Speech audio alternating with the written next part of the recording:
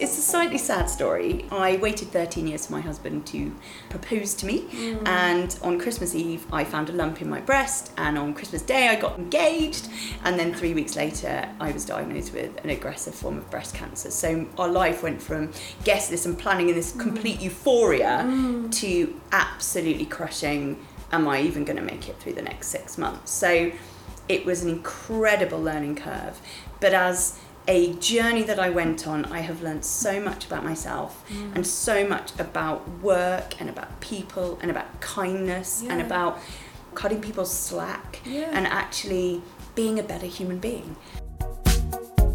Hello and welcome to the Women of the Future podcast, a podcast made in collaboration with the Women of the Future programme, a platform built to unlock a culture of kindness and collaboration among leaders, as well as support and celebrate the successes of women.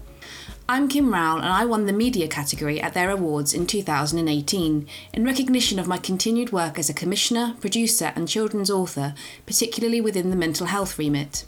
I'll be talking to my guests on this podcast about their careers, who or what gave them their first big break, their successes, failures and inspirations along the way, and how they came to be a part of the Women of the Future network. Deputy Managing Director at leading publishing agency Think, Jackie Scully is a business professional with a purpose. Winner of the Women of the Future Community Spirits Award in 2015, as well as the PPA Unsung Hero Award in June of this year, Jackie makes every day count, balancing a hugely successful career with charity work and encouraging others into exercise following her own diagnosis of breast cancer in her early 30s. I met with Jackie at her offices in North London. I grew up in the West Country near Bath, and I think I had a really brilliant upbringing. I lived in what you might now call a kind of market town that is where they film lots of Pride and Prejudice, so sort of felt like I went back in time. And I had a brilliant supportive network in my family who helped me basically focus on sport and all the things I love doing with my extracurricular activities as well as my work, and they gave me the best foundation I could have possibly asked for. Were you quite an active child? Yes, very active as a child. I always was in every team, up early for swimming before work, and I really, really enjoyed it. But I was always very into my work as well, so it was all about the essays and the extracurricular drama club, and I did pretty much a little bit of everything, which has been a trait of my adulthood as well. So when did you move to London? Was that your first big move? Yes. Did you go to university? Or? I've literally bounced across the country. Okay. So started in the West Country, then did my university degree at Oxford, and then moved straight to London 3 days after I finished my degree. Wow. Which was terrifying.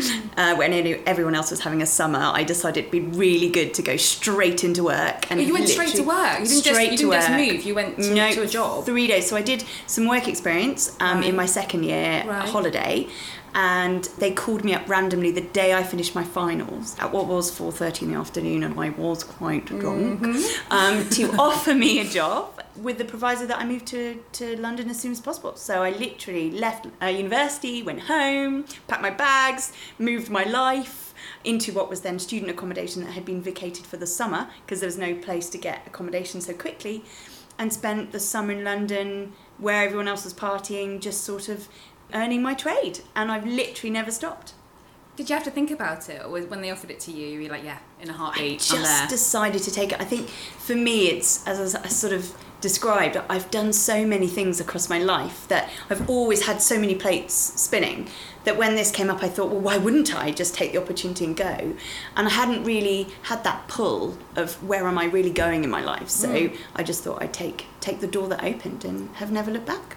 As far as your career path is concerned, that first job obviously set you off on the trajectory to where you are now? Yes. Or have you had a few curveballs, a few weird and wonderful things along the way? Well, I've had quite a few curveballs. I started work, as I say, very, very soon as a graduate, but I was working for a company of 5. So for my first 3 years of my career, I basically had a quick learning on everything. Where was this? This was a company called Wrap that then rebranded itself as Aspect. So it was higher up the directory listings. Okay.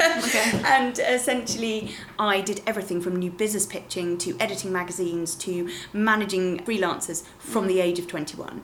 And it was an astonishing learning curve.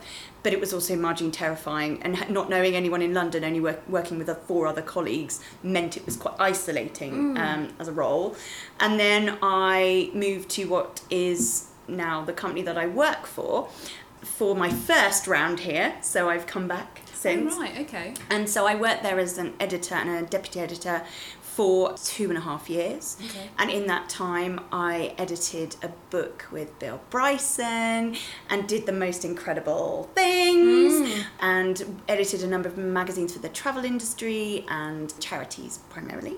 Okay. Loved writing and editing, did a good chunk of that, and then I sadly found that my leg was not going to be able to support my body anymore. So I was 24, walking along the bridge by London, Waterloo, and my leg gave way. Right. And I went to see a physio thinking I just needed a little bit of rehab, and he said that within 6 months I wouldn't be able to walk again if I didn't have my pelvis sawn in 3 and rehabilitated and step back together again. Okay, hang on.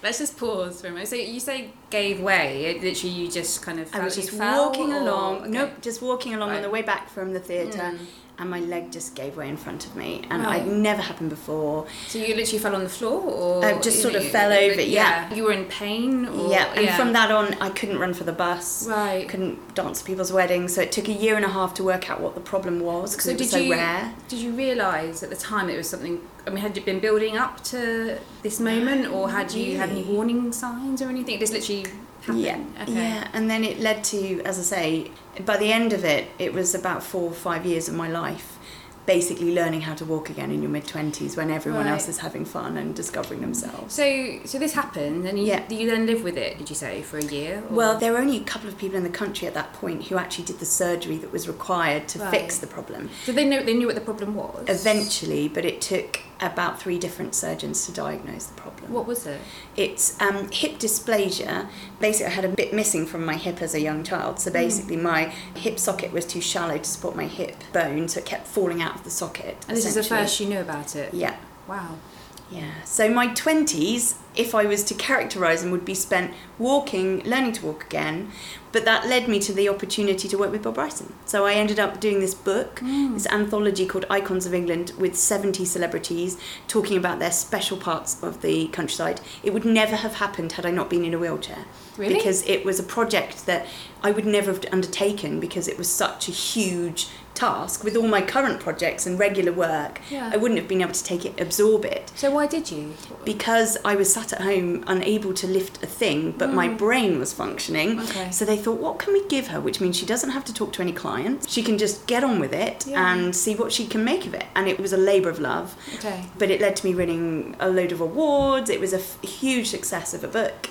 And to be able to do that in my mid-20s because of the unfortunate situation that happened to me is something that will sort of stay with me for the rest of my life. That's quite incredible. So what was your role was to edit the book? Yeah, and so I got to write the foreword, which was very exciting. And then I got to liaise with all 70 celebrities, got to edit all of their copies. So there were some novelists. Who are we talking about? Everyone from Eric Clapton to Kevin Spacey, Benjamin. So you're like, hey, Eric. literally, Benjamin I Zephaniah. like your writing. Yeah. And there was even a chap called Miles Kington, who was a massive journalist in jazz, which was quite a discreet community, but he was really well known. And actually, he was dying of cancer at the time. We didn't know. He filed his copy and died. And I had in my inbox the last piece of copy he ever wrote. Oh my god! So I felt it was this most incredible book. I can't kind explain. Of gives you a bit Oh, it shivers, really does. doesn't And I it? had to call his Wow. wife and say, I need to edit this, but Like, he can't approve this. What did she say? She was absolutely, she said, he wrote this because he believes in what you're doing, please publish it. And she came to the launch party, and it was just so incredible. Obviously Bill Bryson's a travel writer, so were they writing about their travel experiences? They were writing about things in England that for them are sort of iconic. So Eric Clapton wrote, for example, was talking about playing cowboys and Indians in his local woods. And then Brian Ferry wrote about the monument under which he was conceived. We got into such personal detail so quickly. I thought everyone was going to talk about the White Cliffs of Dover and Stonehenge. Yes. But they all went quite discreetly. Even Raymond Blanc started talking about apples. It was really lovely, and it was the most amazing project I did, and I believe that it was the problems I had in my life that led me on that path. Okay. Sadly, the operation left me with a hole in my leg. So I had to give up my full-time job here in order to go off and sort of rehabilitate myself. So what did they do? You mentioned it briefly, that they kind of rebuilt your pelvis. Yeah, so they sawed it in three, and then they your whole pelvis. Yeah, the whole and thing. then they sort of pinned it back together again. So your pelvis is big. Yeah, it's not like it was so your painful. little pinky finger. Yeah. Wow. So it was a huge operation and a huge rehabilitation, and I basically went back to work too quickly, and I learned my lesson quite quickly that bodies need to heal, and to heal they need rest. So that's what I did, and I went off and did some freelance work. I worked with some cable company. I worked with doing comms and writing and websites. So you went freelance? Yes. Yeah, okay. And then I ended up writing a blog for a former Miss Ireland for a while. Okay. And so for somebody... quite random. It was really random. So for somebody who wasn't really interested in fashion, I ended up doing all these amazing sort of interesting blogs and pieces of writing, whilst also writing about the detail of how electric current gets through electrical cables, and I had the most random 18 months. Did you enjoy it? I did, but I absolutely realised I missed the agency world. I missed that serving clients, doing magazines, creating content that makes people do things. It's good that you tested the water though, right? Like, it sounds like you did like a smorgasbord of different things just to maybe challenge yourself, but also to see, am I interested in that? Yeah. Okay, and then you came back to the realisation that your future loved the agency, publishing. but realised that maybe editing and writing was something I loved doing so much. I didn't want to do it as a profession. I wanted to do it in my spare time. And so when I came back, when I put myself out there as being on the market for a full-time agency job, Think called me up the day I was offered 2 other jobs and said, we've heard you're available, can you come back, we want you. And it was amazing, and I came back, I did a little bit of editing and then moved into account direction, and then have since gone from account direction to new business, to research, to running the company, and I'm now deputy MD. So I've gone on a massive growth curve. You're still very young as well, aren't you? Yeah, so mid-30s still. So in the space of 10 years? Yeah. You've done all of this? Yes. And grown a company from 23 people to 70. But also, the one thing I haven't said is, so after my leg, so my 20s was all about my rehabilitation of my leg. And then when I was in my early 30s, I was diagnosed with breast cancer. So again, was faced with a brick wall of health issues that I You say that would... as I just went and got a coffee. And, again, hold on, let's just stop. Yeah, so it's a slightly sad story. I waited 13 years for my husband to propose to me, and on Christmas Eve I found a lump in my breast, and on Christmas Day I got engaged, and then 3 weeks later I was diagnosed with an aggressive form of breast cancer. So our life went from guess this and planning in this complete euphoria to absolutely crushing, am I even going to make it through the next 6 months? So it was an incredible learning curve, but as a journey that I went on, I have learned so much about myself and so much about work and about people and about kindness and about cutting people's slack and actually being a better human being.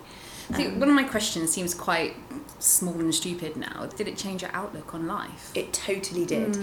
There were a few things. One, I had an obsession with time, not wasting time. I couldn't sit in a meeting that was going on. I had to sort of speed it up and say, guys, we've got so much to do with our lives, get on with it, which did fade over time. But I think I just realised that I redefined my definition of success, essentially. What would you say are the kind of big fundamental things that changed for you and stuck, I guess? I mean, you mentioned time as one thing. Yeah, but self-care is huge. Women, as a general rule, just don't look after themselves enough. I was the same.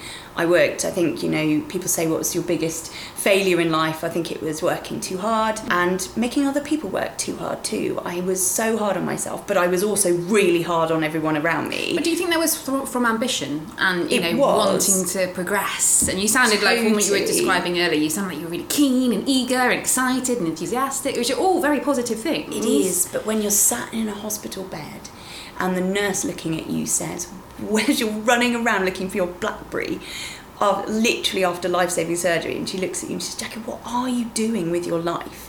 Is that what your life is all about? Because if it is, you'll just realise in the next 9 months of treatment that is the thing that won't give you any satisfaction. It won't make you feel yourself. And so we all go through our lives saying who we are through the jobs that we have. And I've learnt that I am so much more than the job I have. I have a rounded life. And I think a biggest shift for me not only was adopting more of a kind approach to myself, but also my team, and understanding that to get the best out of people, you really need to recognise that they have obligations outside of life and dreams and ambitions that they can't stick in the office hours. So I learnt a lot about that, but I also learnt a lot about looking after myself in terms of exercise. I started running during chemo. Actually, on this point, yes, you did your first ever 10k race just days after your last chemo session. Is that right? Yes, it is. I chose running because obviously from my 20s, my leg obviously was the big issue, and everyone said I'd never run, maybe run for the bus, but nothing more. So when cancer came along, I thought, what should I do that's really hard, that can prove to my body once and for all that I am not done? So I chose running. But you weren't a runner? Oh no, well my leg so you've never really Nope, awful. So where do you start when you've been told that you probably couldn't walk in your early 20s and you've now got a rebuilt pelvis and you're like, okay, let's go running? Well, I was in the shower in my parents' house and my hair was coming out in I literally blocked up their shower and they had to get the plumber out, and it was all really bad. But anyway, whilst I was focusing on the fact that I had hair coming off in clumps, I thought, I'm just going to feel bad about myself for so long. So I thought, I've got to do something about this. So my dad, who is a runner, said, let's go outside. And so I got my really tatty trainers on and we just went for a walk that then turned into a run. And then I thought, I feel really good. And I just kept it up, and I got further and further and further. And there was this path near my house where it was 209 steps, and every day I'd go out and I'd try and do a bit more. And bearing in mind, when I'd had the surgery on to remove my right breast from the cancer, they took my tummy fat out. Right. To shove up here, which is a great use of tummy fat, I have to say. But you're going to put it anywhere. Yeah, absolutely. But the consequence of that was they had to sew up my stomach, and therefore I was bent double. Right. So I had to learn again how to walk properly upright. Yeah. So I was coping with that whilst also learning to run. So that helped me mobilise myself really quickly. Then I did this 10k and I thought, I'll do another one to celebrate the end of treatment. So I did. My friends were like, I was just saying, all your friends and family like, what the hell? I know, literally putting them through serious illness treatment, having all put them through that whole leg thing, literally, and then bringing them along with me. So at the end, it was like, let's all go for 10k. They was like, no, let's go to the pub. Yes. And I was like, no, let's do something together. And then it turned into a half marathon, at which point I lost most people. Yes. Except for a few hardcore people. And then I thought, I'm going to have a crack at a marathon. And I did.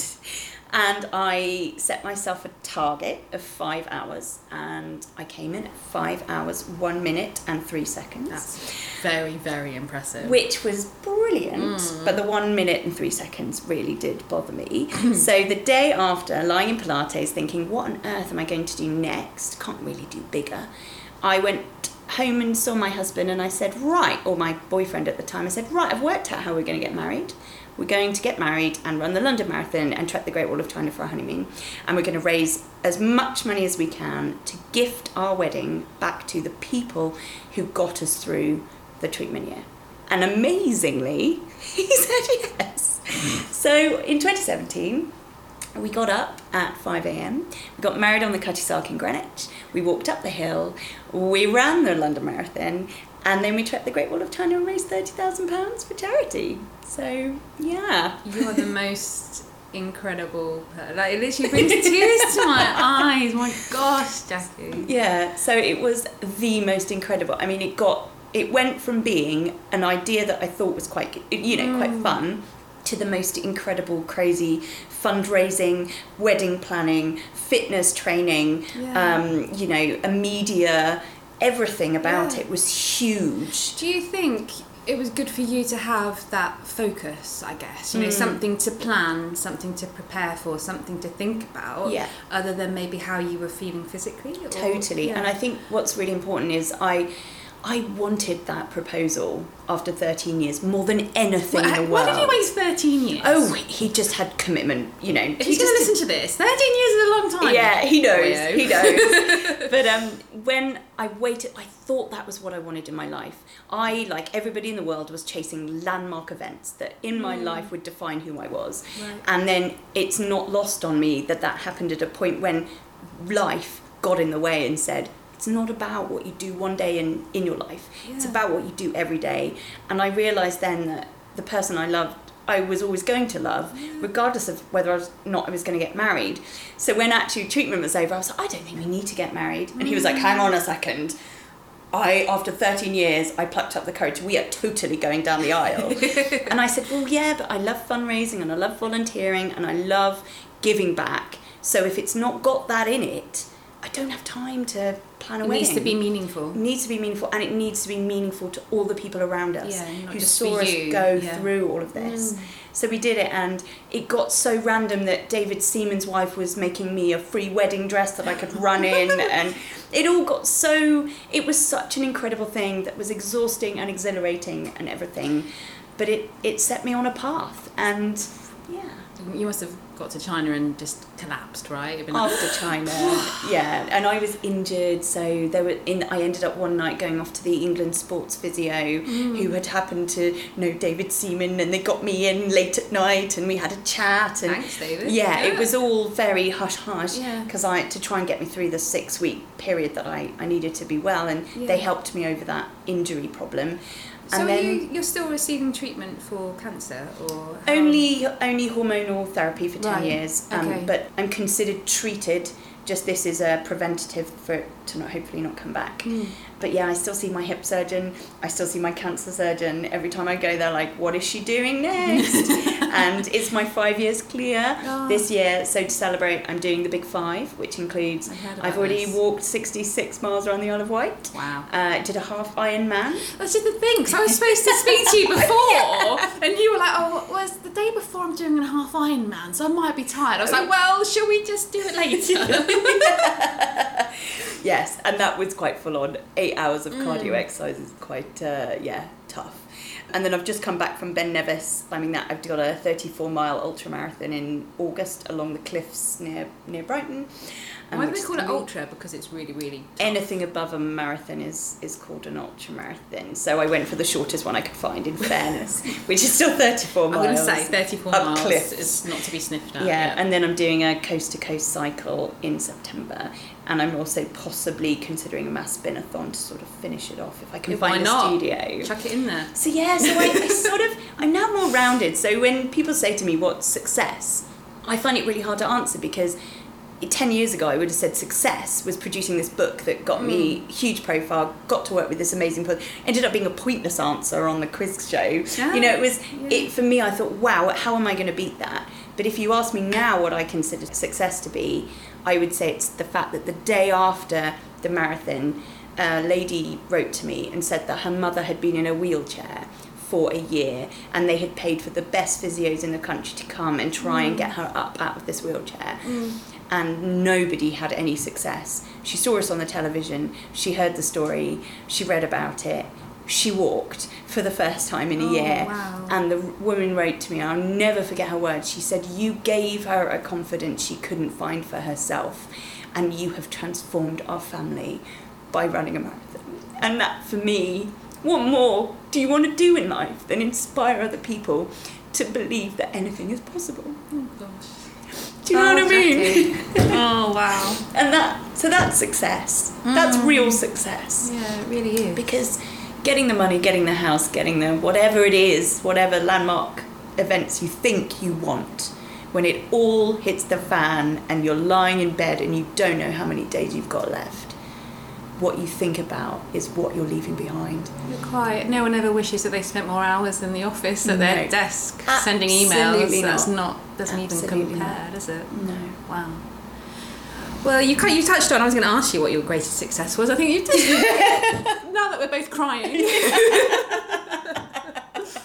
Okay, and you kind of touched on failure as well. Your failure was that you worked too hard, right? Yeah. But also I think I was too hard on other people. I didn't give people the benefit of the doubt. I always was so driven that I expected everyone around me to be as driven.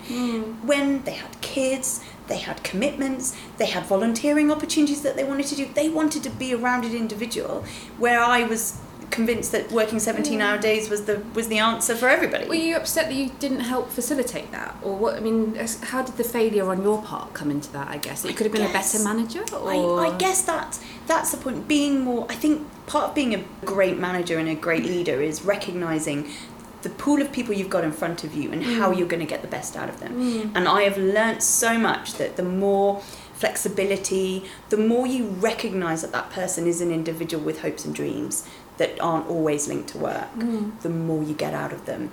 Recognizing that someone doesn't need to be in an office, they better be in at home working, because they're going to deliver loads more. It's that kind of recognition rather than being, well, I just want everybody here around me so that we can all work really hard and fast. And I've learned, I'm still hard on myself, but I'm less hard on myself. And I also have realised that I will always be a busy person, but now I divide my time between giving back, doing things with a purpose, as well as my work, and that works really well. Good. Which brings us nicely on to how you came to be involved with the Women of the Future Network. So I absolutely love the Women of the Future Network and all they stand for, particularly the whole kindness and collaboration thing. So back in 2015, one of my colleagues said, there is this network and I'm just going to put you up for an award because you belong in this world. Who put you up for it? A guy called Matthew Rock, who knows the wonderful Pinky Lalani. Of course, the fantastic. And he just said, I know that you will, whatever happens with this process, you will get what you need out of it. He says it's not about an award, it's about the people behind the award. Yeah. And at that time I didn't really know anybody, so I thought, wow, that's lovely. Thank you for nominating me. I then went on to win the Community Spirits Award, which was recognition of all the philanthropic work, volunteering and stuff I'd done, which was just so amazing. I was so stunned and completely didn't expect it. Was really tired. It was after work, sort of sat there with my husband being like, oh. How did you find out? You get shortlisted. They wrote this most lovely email to me and I was so overwhelmed. The interview process was amazing. We all had a good cry in the interview. Oh, really? Everybody, all the judges, we all just all cried. I cried in my interview too, to be fair. Oh, it is such an emotional experience. It really is. Because you're putting yourself out there, aren't you? You're literally like, here's me, raw, warts and all. Absolutely. Yeah. And it was a phenomenal experience. And even meeting all the people I was shortlisted against, incredible people. So I just had the most amazing night. And then I got to know Pinky, I got to know the network. Every time I turn up I get this kind of part imposter syndrome because I'm surrounded by insanely amazing people, but then I also come away thinking, come on Jackie, what can you do to contribute to this? So it's sort of inspiring. A kick and an inspiring moment simultaneously. And then I was lucky enough to be listed on the first 50 Kindest Leaders list last year, which again was just, for me, was a recognition of how far I've come in terms of the kindness I want to bring into the workplace. So I was just so overwhelmed by that. How did, because nominations for the Kindness and Leadership have just reopened. So how did you get nominated again, or how did that process work for you? My colleagues sort of ganged up on me. How dare they? And they then spoke to some people that I work with in the charity sector, and they did a combined, as I understand it, a sort of combined video nomination about all the things I'd helped them achieve, which was how just lovely. so lovely. That's really lovely. And I just was so overwhelmed that I'd made it onto the list that I then started scrutinising even more. Well, am I kind? Like, what is kindness? And so this year I've become sort of student of kindness, and I've been reading up on the subject. What does this mean? Well, I'm running part of it is running a daily Instagram feed called the Daily Kindness Project, where I post about just celebrating kindness, championing kindness, and getting people to think about how small gestures can change the course of someone's day, and in so doing their life. So what does kindness and collaboration mean to you personally now? Has it evolved from where you started with Women of the Future, but also with your, when you were in your early 20s to where you are now? It must have come a full circle, right? Yeah, well, it's really interesting. So before I was sick, in the year that I was sick, I worked too hard, but I also decided in the September that I was going to make 200 handmade gifts for Christmas for friends, relations, colleagues. Bear with me, this is a random story. Sorry, 200? 200. So I made everything from bath bombs to handmade clay, gift tags. I mean, I went to town. But in that 3-month period, apart from work, I didn't see anybody. I didn't turn up to people's parties. I didn't spend time with people. I was so focused on delivering all these presents that nobody had asked for.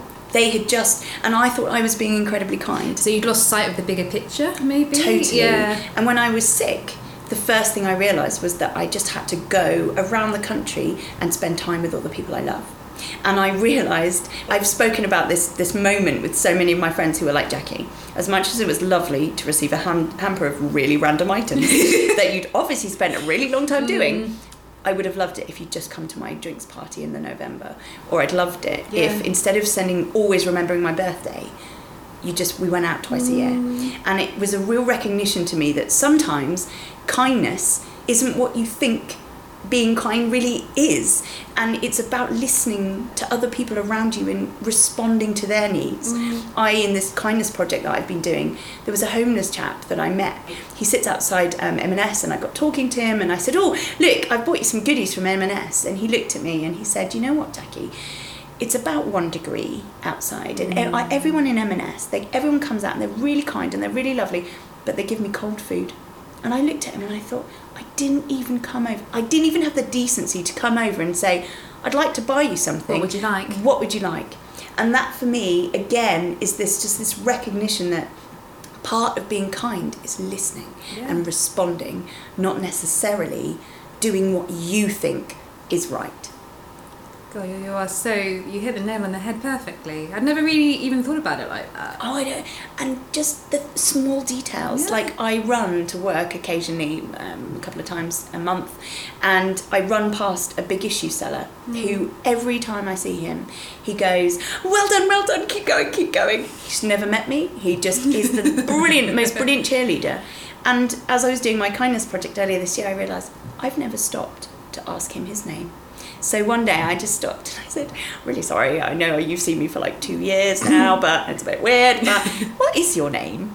And I know his name's Steve. Oh, so Steve's my brilliant cheerleader. Every time I see him now, I say, "Hi, Steve." And it's just things like that. Connections, and taking the time to care about other people and turn up in other people's lives. Yeah. I think I always say that I was so busy rushing through life in my 20s and my 30s that I'd forgotten what it was to live. And I thought being present was, sending presents, not actually turning up. Giving your time. Yeah.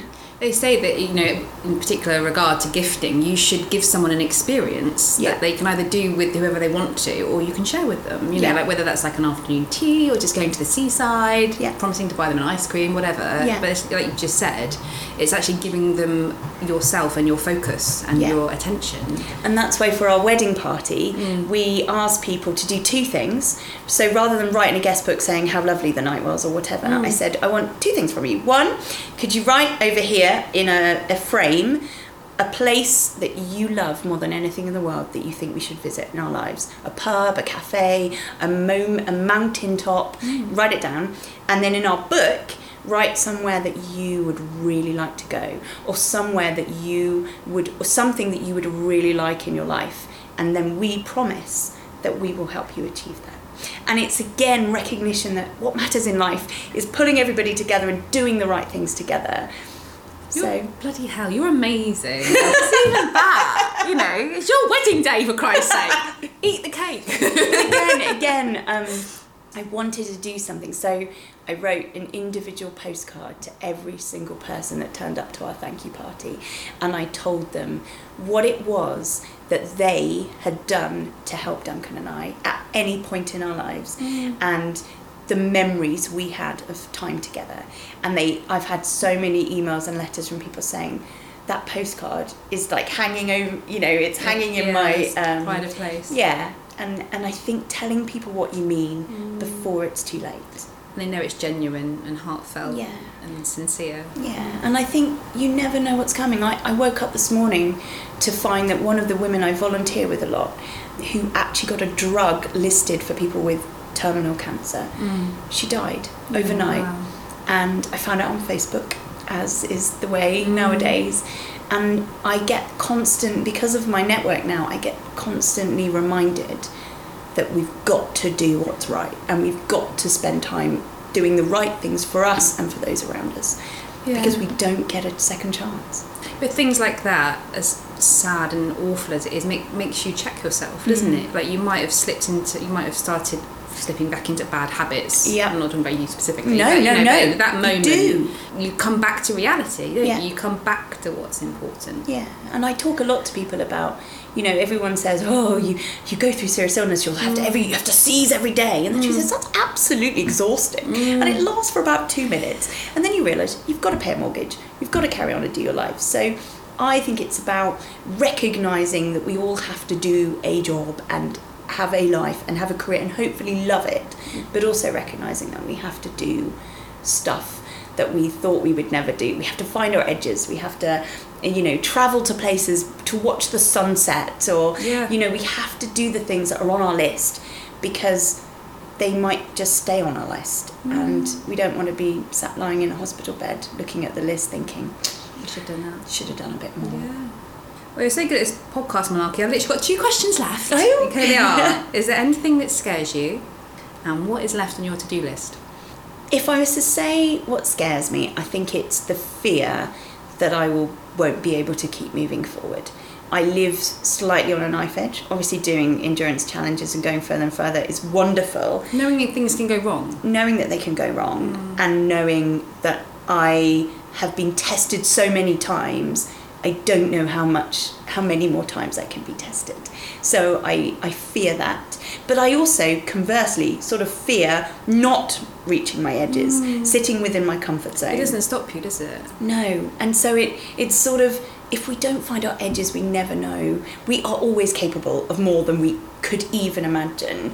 And I think I've learnt that about myself. At like 7 hours in, when you're running and you're just like, what am I doing? And my legs don't work and everything doesn't work and bits are falling off. You know, you think, 10 years ago, I wouldn't have even imagined I could. And I did. I know, because I've ran a marathon very badly once, but you learn so much about yourself. Don't you? Like, because the thought process you go through when you're running a marathon to keep yourself going, and I can imagine for you, having been through all the awful things you've been through, that must be something in itself, to be in your own head for that period of time. How do you manage that? I think I just love sort of reflecting on it all, actually, weirdly. When I run, I often listen to podcasts. I often listen to sort of inspirational stories, and I reflect on all the things I want to achieve in my life. And I often come out of the shower thinking, I'm rejuvenated, off I go. So I guess I don't fear time with myself. I guess I just fear that one day my life will be cut dramatically short. And I have to live with that. Breast cancer, sadly, is the only cancer that everyone says it's the best cancer to have, which I don't believe any cancer is good. Is there a good one? No, there really isn't. But it's, you know, there's lots of investment in research, which means the treatments are better. But it's the only cancer that after a few years you're not in remission. You never are. So whether it's 10 years, whether it's 15 years, whether it's 25 years later, it can come back. And I've seen what's happened when it does, and I've seen how quickly it changes and cuts things off short. So that could happen for you? Yeah. So it's changed everything, you know, it's changed our view on family, having one. It's changed our view on sort of, Do you want a family? We talked about it, but you have to be on this drug for 10 years and you have to negotiate to come off if you want to have a child. And as my husband said, I would rather you see out the 10 years rather than come off it and risk me being a single father.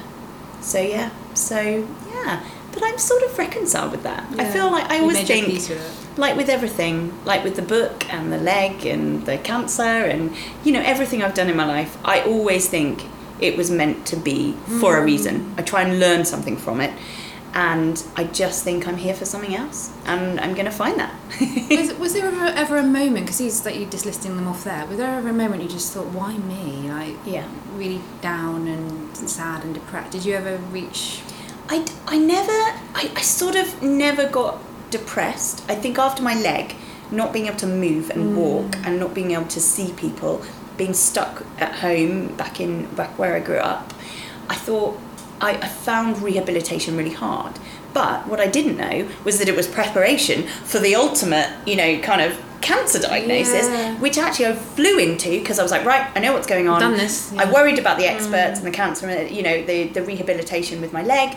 I'm not worried about that because I know they've got that. So all I'm going to do is go out, have fun, bake cakes, write a blog about the funny side of cancer. I had an amazing year refinding myself. You knew what to focus on. Yeah. And I say I am who I am because of all the things life didn't get right rather than all the things that life did. And I'm happy to live by that. So what's next? Oh, I don't know. I really don't know. After this, another endurance challenge of a longer, harder, stressful, but also just continuing to volunteer and give back.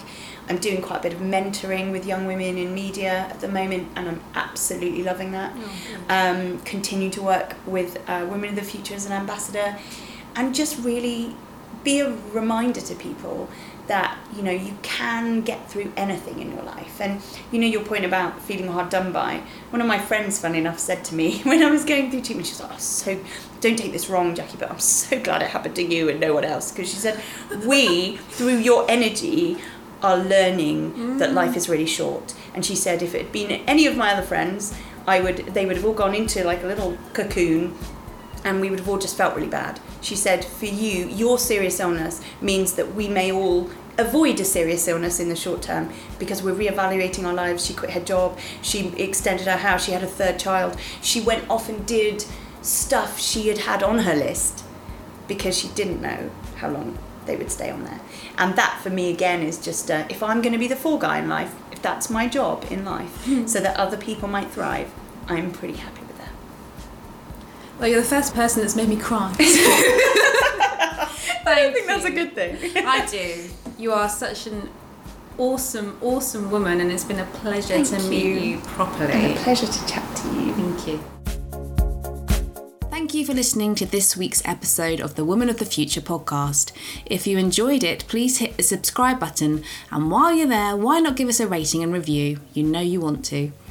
For more about the Women of the Future Awards, network and initiative, please visit www.womenofthefuture.co.uk.